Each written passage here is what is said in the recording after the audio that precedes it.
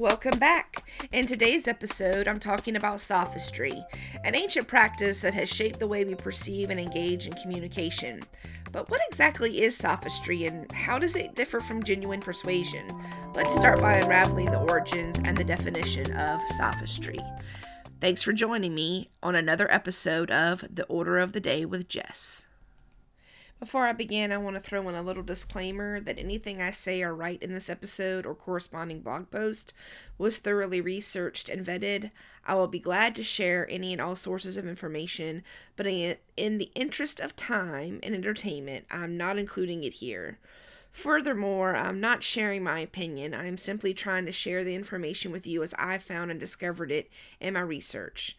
The only opinion I am disclosing is how the information I discovered made me feel and what it taught me about myself and the world as I see it. I encourage you to do your own research and form your own opinions. Hey there, it's me Jess and I'm back with a new episode. This topic proved to be much harder to cover in one episode, so I am breaking this into a series of 3 episodes. This series will be a little bit different because it has a more serious tone to it. But if you've learned anything about me as a person from the last 2 episodes, it's that I'm kind of all over the place. The thoughts and questions that enter my mind and entertain my brain are random, and they vary greatly over the course of the day. Who am I kidding? They vary greatly over the course of an hour. Anyway, recently I came across the word sophistry, and I wanted to share what I discovered about the world and myself during my rabbit hole of research. Let me start by explaining how I came across this word in the first place. I'm sure you're thinking, all right, let's get into the point here, Jess. Truthfully, I could just say, hey, go look up sophistry and find out why it's so dangerous. But this podcast and its episodes are really about my journey and life experience. And I use this podcast as a means of self-expression and then share that with you. Honestly, I'm no one special. I'm a 41-year-old former public school art teacher who thinks that true connection and discourse happen when you can relate to other humans. I know I cannot be the only person who sits around and thinks about this stuff. Am I? Maybe I have too much time on my hands, but I digress. The catalyst for this episode comes from one such conversation I just mentioned.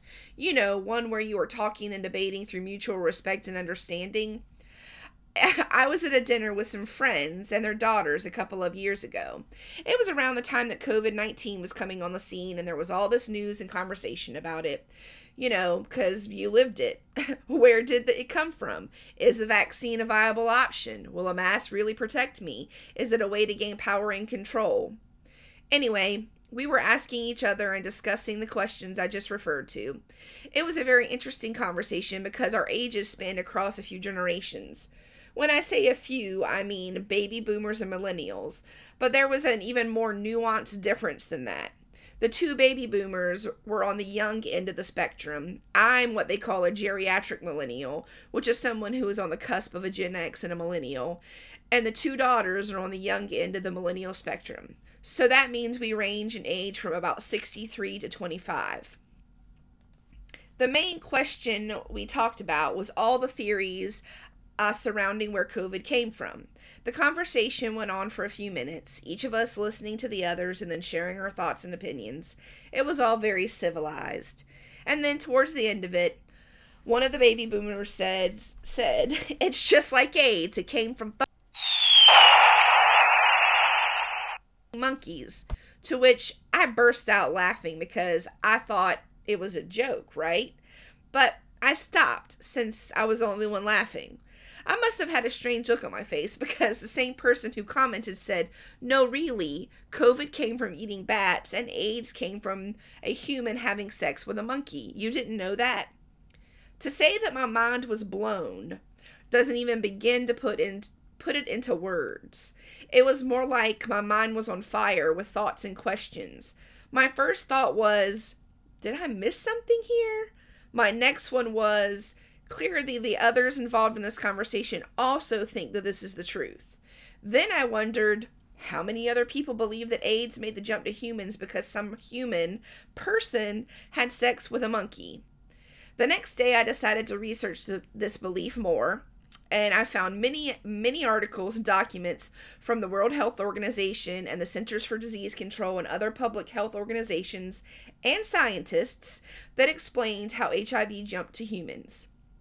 More interestingly, I found a news article about a U.S. senator who used his mistaken belief that AIDS was transmitted to humans via sexual intercourse with a monkey in an interview with a gay rights advocate to support his state bill involving the teaching of homosexuality in schools. When I found this article, I thought to myself, there it is. My friends are not the only people who believe this. So my quest began to discover how and why this mistaken belief came to be widely accepted. But more on that later. First, let me explain that this quest and research quickly intersected with another problematic idea: disinformation. When I watch the news, especially in the past few years, I have become overwhelmingly annoyed by the use of the words misinformation and disinformation. I am mostly frustrated by how they were used interchangeably, as though they have the same meaning and therefore can be used to communicate the same idea in a conversation. Besides learning and practicing the skills of unconditional love, effective communication is right at the top of my list of self-improvement. Therefore, knowing the meaning of words and how to use them appropriately to communicate is a skill I am always working on. So the fact that I hear reasonably educated people who are supposed to be masters of communicating the news of the world to us use these two words as though they have the same meaning drives me crazy. Misinformation, according to the dictionary, is incorrect or misleading information. Disinformation, according to the dictionary, is false information deliberately and often covertly spread as by the planting of a rumor to influence public opinion or obscure the truth. When we research and synthesize information, we interpret that information during the brain's processing of what we have read or seen. My interpretation of these two words falls on one important key idea: intent. Misinformation is false information that is spread without malicious intent. It's accidental. Disinformation is completely different. Disinformation is false information that is deliberately and knowingly spread with the sole purpose and intention of manipulating those who are consumers of the information. A relatable example of misinformation would be telling people that you are pregnant before taking and confirming the belief with a pregnancy test. You are misinforming them with no intent to control or manipulate them, only because you are excited and hopeful. In comparison, a relatable example of disinformation would be telling your boyfriend that you are pregnant to manipulate him into marrying you. See how those are different? Misinformation is a tool to create disinformation, to gain power and control. So as I said, I was in a rabbit hole of research for hours because I'm convinced that there must be a better word or way to communicate these ideas without using the words misinformation or disinformation. And like a shining beacon of hope, I discovered the word sophistry. Sophistry, according to the dictionary, means the use of fallacious arguments, especially with the intention of deceiving. I read that definition and I was like, what does fallacious mean? So fallacious is an adjective that means based on a mistaken belief. So therefore, sophistry is the use of a mistaken belief in an argument to intentionally deceive. After some reading and rabbit holing, I settled upon this simplified definition: lying to prove a point.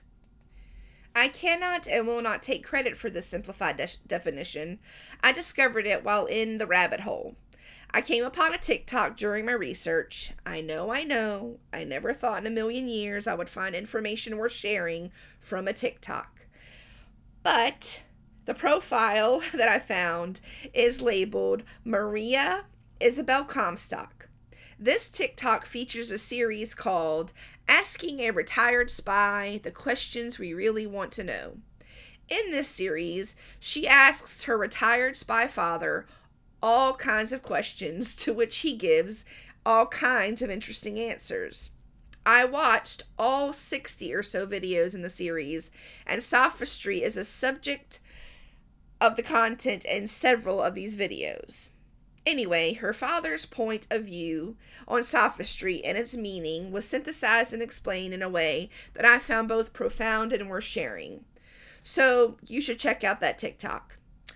I found tons of other information that proved to me that sophistry is the word that should be used to replace misinformation and disinformation in any disseminated news. Let's begin the journey with the history of the word and examples of sophistry from history. I'm going to take a break in between these two segments to stop and give some thanks out there. These people just recently followed me on Instagram or Facebook, and I just want to say a personal thank you.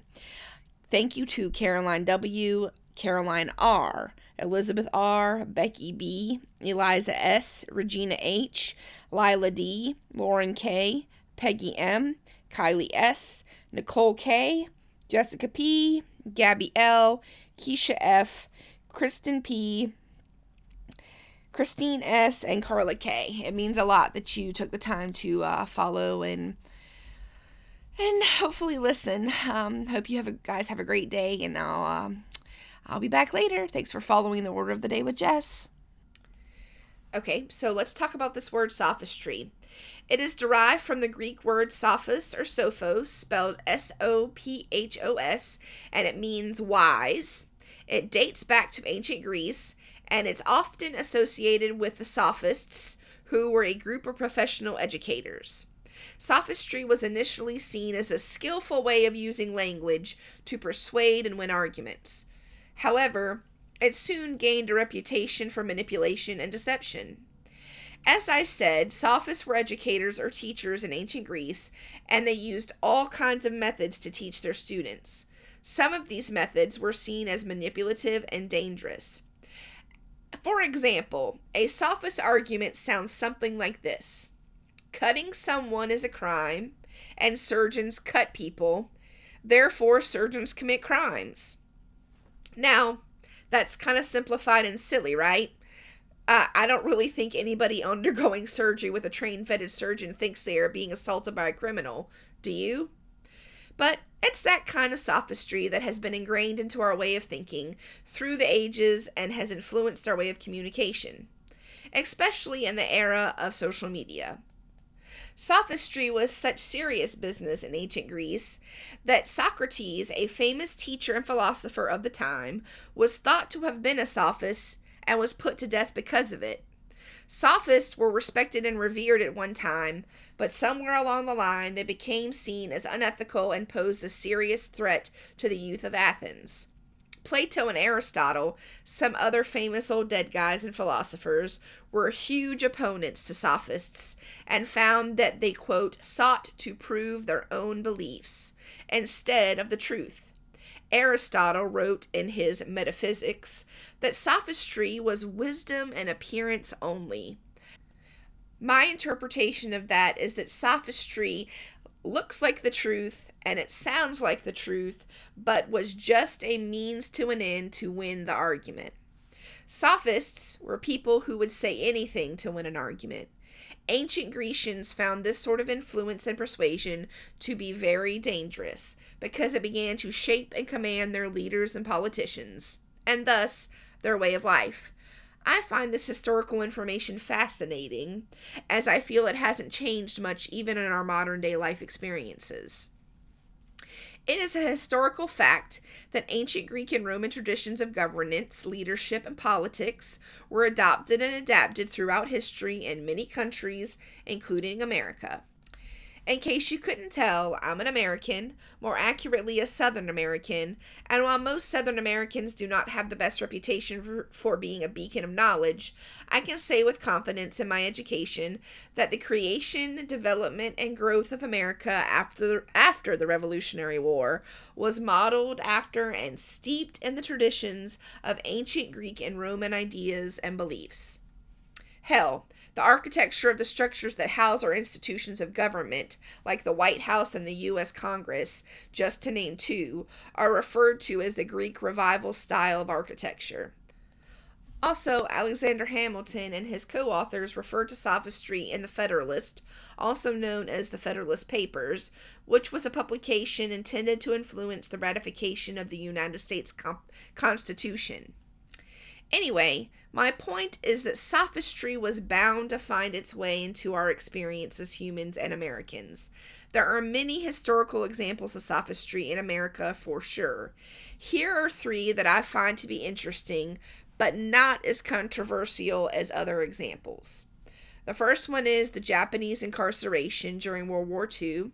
During this time, the U.S. government and media spread the mistaken belief that Japanese Americans were spies and saboteurs and used this to forcibly relocate and detain 120,000 tax-paying citizens of America.